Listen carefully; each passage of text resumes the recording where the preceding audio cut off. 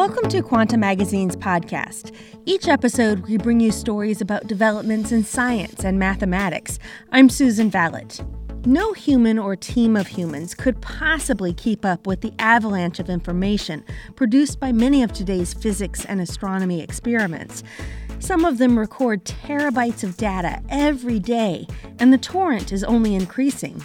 The Square Kilometer Array, a radio telescope slated to switch on in the mid-2020s, will generate about as much data traffic each year as the entire internet. The deluge has many scientists turning to artificial intelligence for help. With minimal human input, AI systems can plow through mountains of data, highlighting anomalies and detecting patterns that humans could never have spotted. These systems include artificial neural networks, computer-simulated networks of neurons that mimic the function of brains. Of course, the use of computers to aid in scientific research goes back about 75 years. And the method of manually poring over data in search of meaningful patterns originated millennia earlier. But some scientists are arguing that the latest techniques in machine learning and AI represent a fundamentally new way of doing science. One such approach is known as generative modeling. It can help identify the most plausible theory among competing explanations for observational data based solely on the data and without any pre-programmed knowledge of what physical processes might be at work in the system being studied. Proponents of generative modeling see it as novel enough to be considered a potential third way of learning about the universe. Traditionally, we've learned about nature through observation. Think of Johannes Kepler poring over Tycho Brahe's tables of planetary positions and trying to discern the underlying pattern. Kepler eventually deduced that planets move in elliptical orbits. Science has also advanced through simulation. An astronomer might model the movement of the Milky Way and its neighboring galaxy, Andromeda, and predict that they'll collide in a few billion years. Both observation and simulation help scientists generate hypotheses that can then be tested with further observations. But astrophysicist Kevin Shawinski says generative modeling is different from both of these approaches. It's basically a third approach between observations and simulation. It's a different way to approach the problem, and it's not going to replace any of the others, but it's like, okay, we've had the observations on this problem that we don't understand. We've run the simulations and we're still not clear on what's going on. Well, maybe using this kind of approach could help resolve that. Shawinski, a co-founder of the automated machine learning company Modulos, is one of generative modeling's most enthusiastic proponents. But some scientists see generative modeling and other new techniques simply as power tools for doing traditional science. Still, most agree that AI is having an enormous impact and that its role in science will only grow. Brian Nord is an astrophysicist at Fermi National Accelerator Laboratory in Illinois. He uses artificial neural networks to study the cosmos. Nord wonders if we'll be able to automate everything a human scientist can do. How well is it defined what a scientist does? So we do some math. Now we do also some computing. We experiment. We try to do rigorous, reproducible experiments that make new knowledge. And I wonder if we were to break that down, is there any part of that that can't be automated? I don't know. It's a bit of a chilling thought. Ever since graduate school, astrophysicist Kevin Shawinski has been making a name for himself in data-driven science. While working on his doctorate, he faced the task of classifying thousands of galaxies based on their appearance. When I was doing my PhD, I was supposed to classify some galaxies. And I looked at all the available methods at the time, and none of them were really good enough for what I wanted to do. In particular, I looked at neural nets and what was around at the time, and it was neither fast enough, nor was it accurate enough. So I decided in the end, let me just sit down and do it myself. But he ran into the problem of not having enough manpower, in the form of student volunteers, to do the counting. And so we said, well, how do we do more of image classification tasks? And again, at the time, the neural network technology just wasn't good enough. And we said, oh, we can crowdsource it. And so the Galaxy Zoo Citizen Science Project was born. Beginning in 2007, ordinary computer users helped astronomers by logging their best guesses as to which galaxy belonged in which category. Majority rule typically led to correct classifications. The project was a success, but Chawinski says AI has made it obsolete. If you turn it around now and say, do we still need to do Galaxy Zoo to get these classifications? The answer is no. In an afternoon, a talented scientist with a background in machine learning can build a classifier that is as accurate or more accurate than the humans in Galaxy Zoo and run the whole thing in an afternoon in the cloud. Chawinski turned to the powerful new tool of generative modeling in 2016. Essentially, generative modeling asks, how likely is it, given a certain condition, that you'll observe a specific outcome? The approach has proven incredibly potent and versatile. For example, let's say you feed a generative model a set of images of human faces.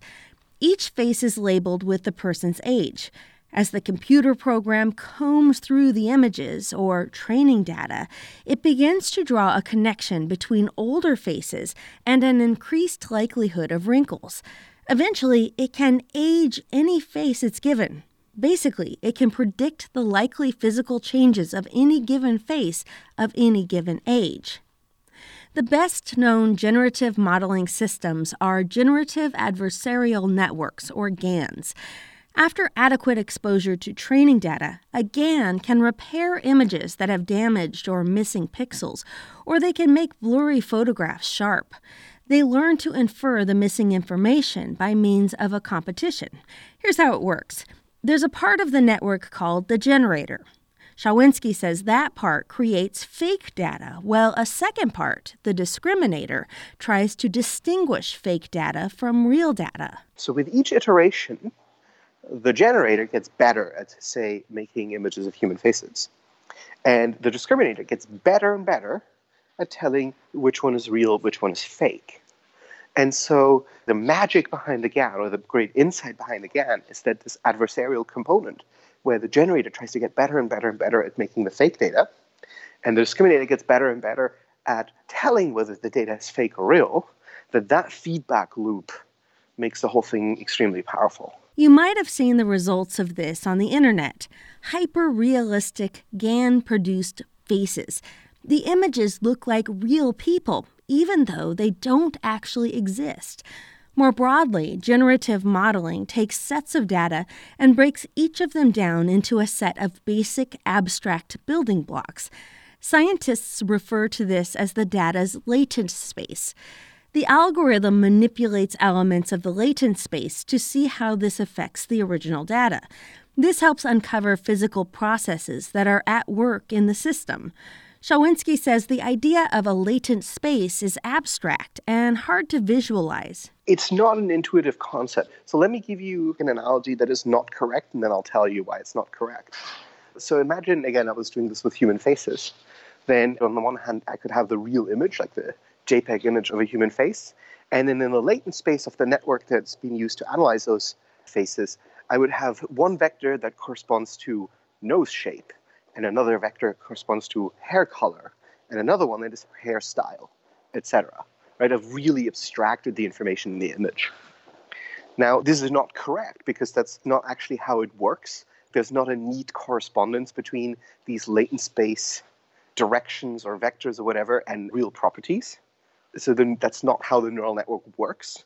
That's how we wish it would work, because then it would be really easy to manipulate it. There's a lot of work that goes into making that latent space navigable or interpretable, like making it make sense. The computer program is looking for salient features among data.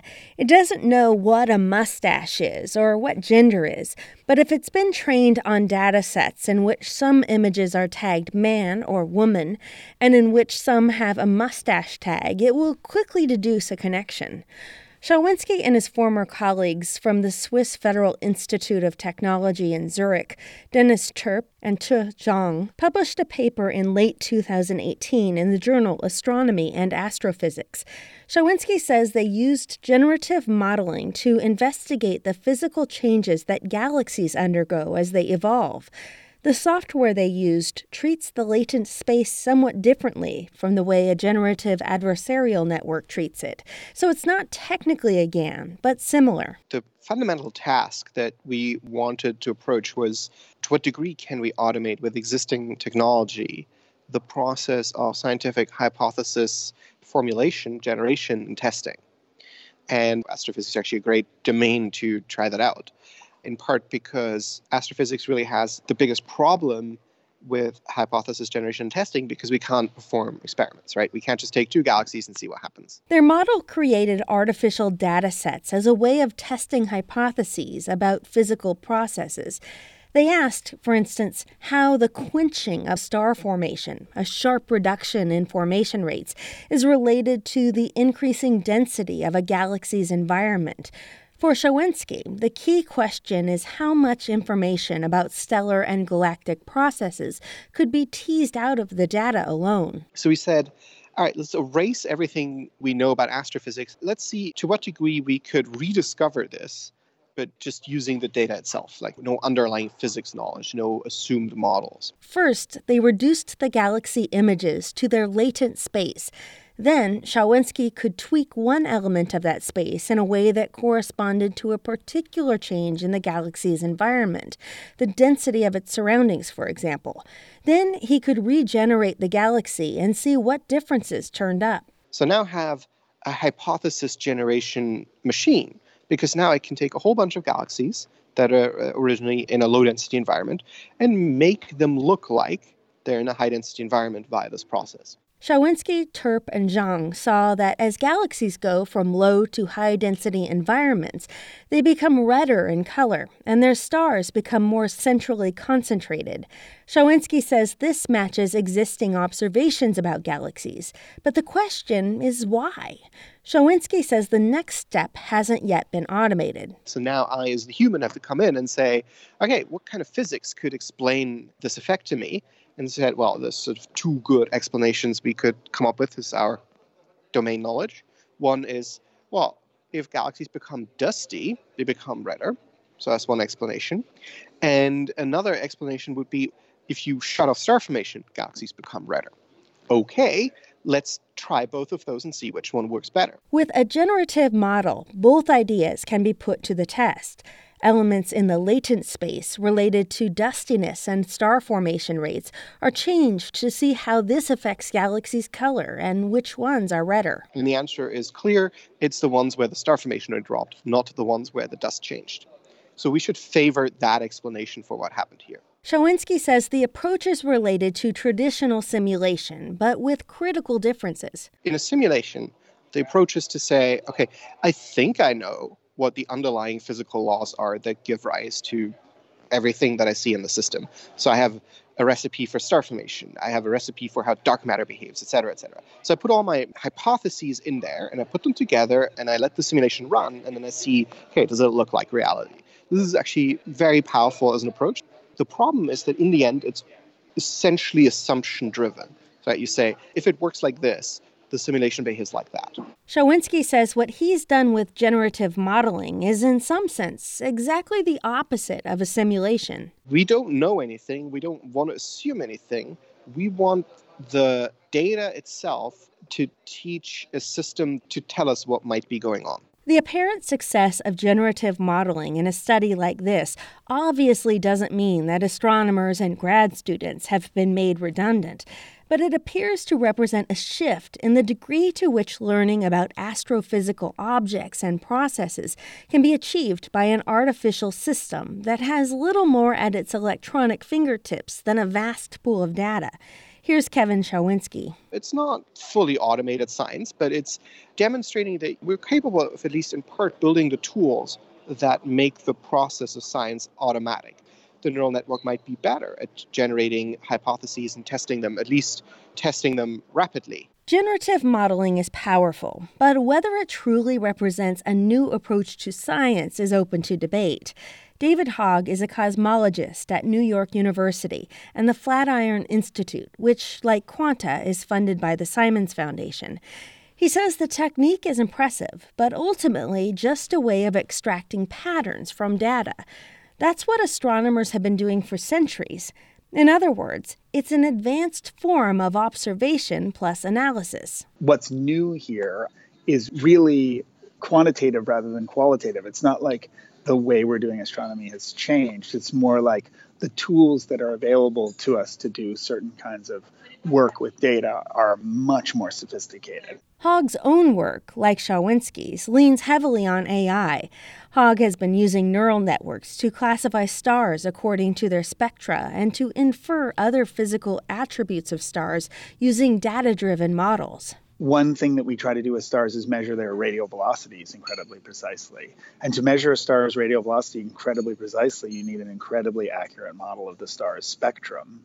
And the more accurate your model is of the star's spectrum, the more accurate your radial velocity measurement is.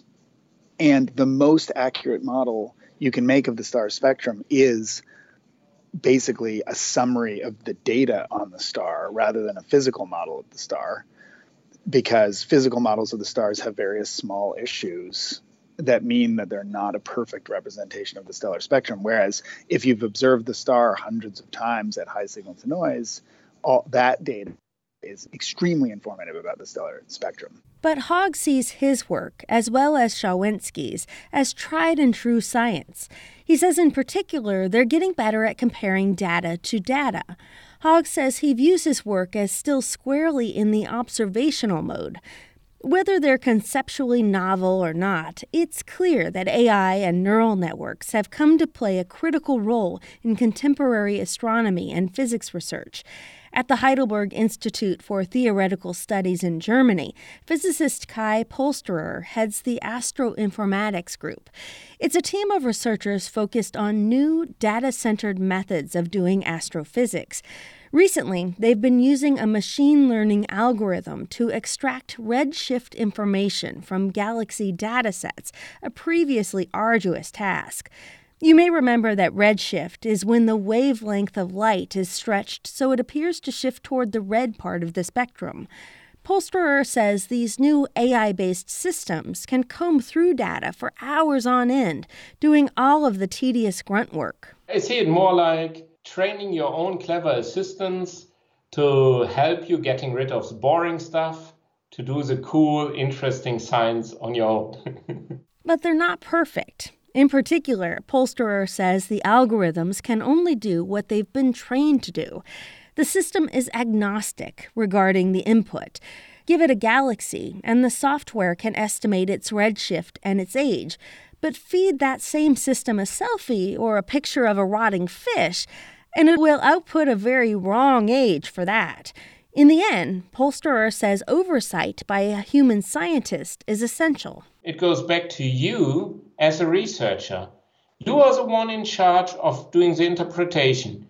I, as a scientist, can say, what do I consider likely enough or probable enough to be an interesting object for me? For his part, Brian Nord at Fermilab cautions that it's crucial that neural networks deliver not only results, but also error bars to go along with them, as every undergraduate is trained to do. If you're trying to measure a value and you don't have an error bar that you can defend, then nobody is going to put out a press release that claims to have discovered the nature of dark energy or measured its exact value. Nord says without reporting an estimate of the associated error of your measurements, no one will take your results seriously.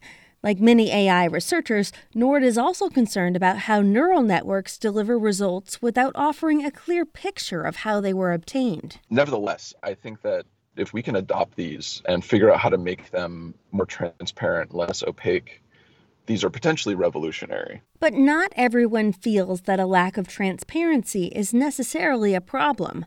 Linka Zedaborova is a researcher at the Institute of Theoretical Physics at CEA Saclay in France. Zedaborova points out that human intuitions are often equally impenetrable. She says you look at a photograph and instantly recognize a cat. You somehow know this is a cat, but you don't know how you know. I think that the human brain, in some aspects, is also a black box. It's not only astrophysicists and cosmologists who are migrating toward AI-fueled, data-driven science. quantum physicists have used neural networks to solve some of the toughest and most important problems in that field, such as how to represent the mathematical wave function describing a many-particle system. Roger Melko studies quantum physics at the Perimeter Institute for Theoretical Physics and at the University of Waterloo in Ontario. Melko says AI is essential because of what he calls the exponential curse of dimensionality. It was a big surprise that deep learning somehow found a solution or found a way to skirt around this curse of dimensionality. And so once we saw that there was like a big breakthrough in some very mathematically similar problem, we started thinking, well, why not? Why not apply those techniques to our own curse of dimensionality, which is just the exponential dimensionality of the quantum wave function. That is, the possibilities for the form of a wave function grow exponentially with the number of particles in the system it describes. The difficulty is similar to trying to work out the best move in a game like chess or Go. You try to peer ahead to the next move, imagining what your opponent will play, and then choose the best response. But with each move, the number of possibilities multiplies. Of course, AI systems have mastered both of these games, chess decades ago and Go in 2016. Whether Kevin Shawinski is right in claiming that he's found a third way of doing science, or whether, as Hogg says, it's merely traditional observation and data analysis on steroids, it's clear AI is changing the flavor of scientific discovery, and it's certainly accelerating it. How far will the AI revolution go in science? Michelle Yoon helped with this episode. I'm Susan Vallet. For more on this story, read Dan Falk's full article, How Artificial Intelligence is Changing Science, on our website, quantummagazine.org. And if you're looking for some reading material heading into the new year, the MIT Press has published 2 quanta books, Alice and Bob Meet the Wall of Fire and The Prime Number Conspiracy, available now at Amazon.com, BarnesandNoble.com, or your local bookstore.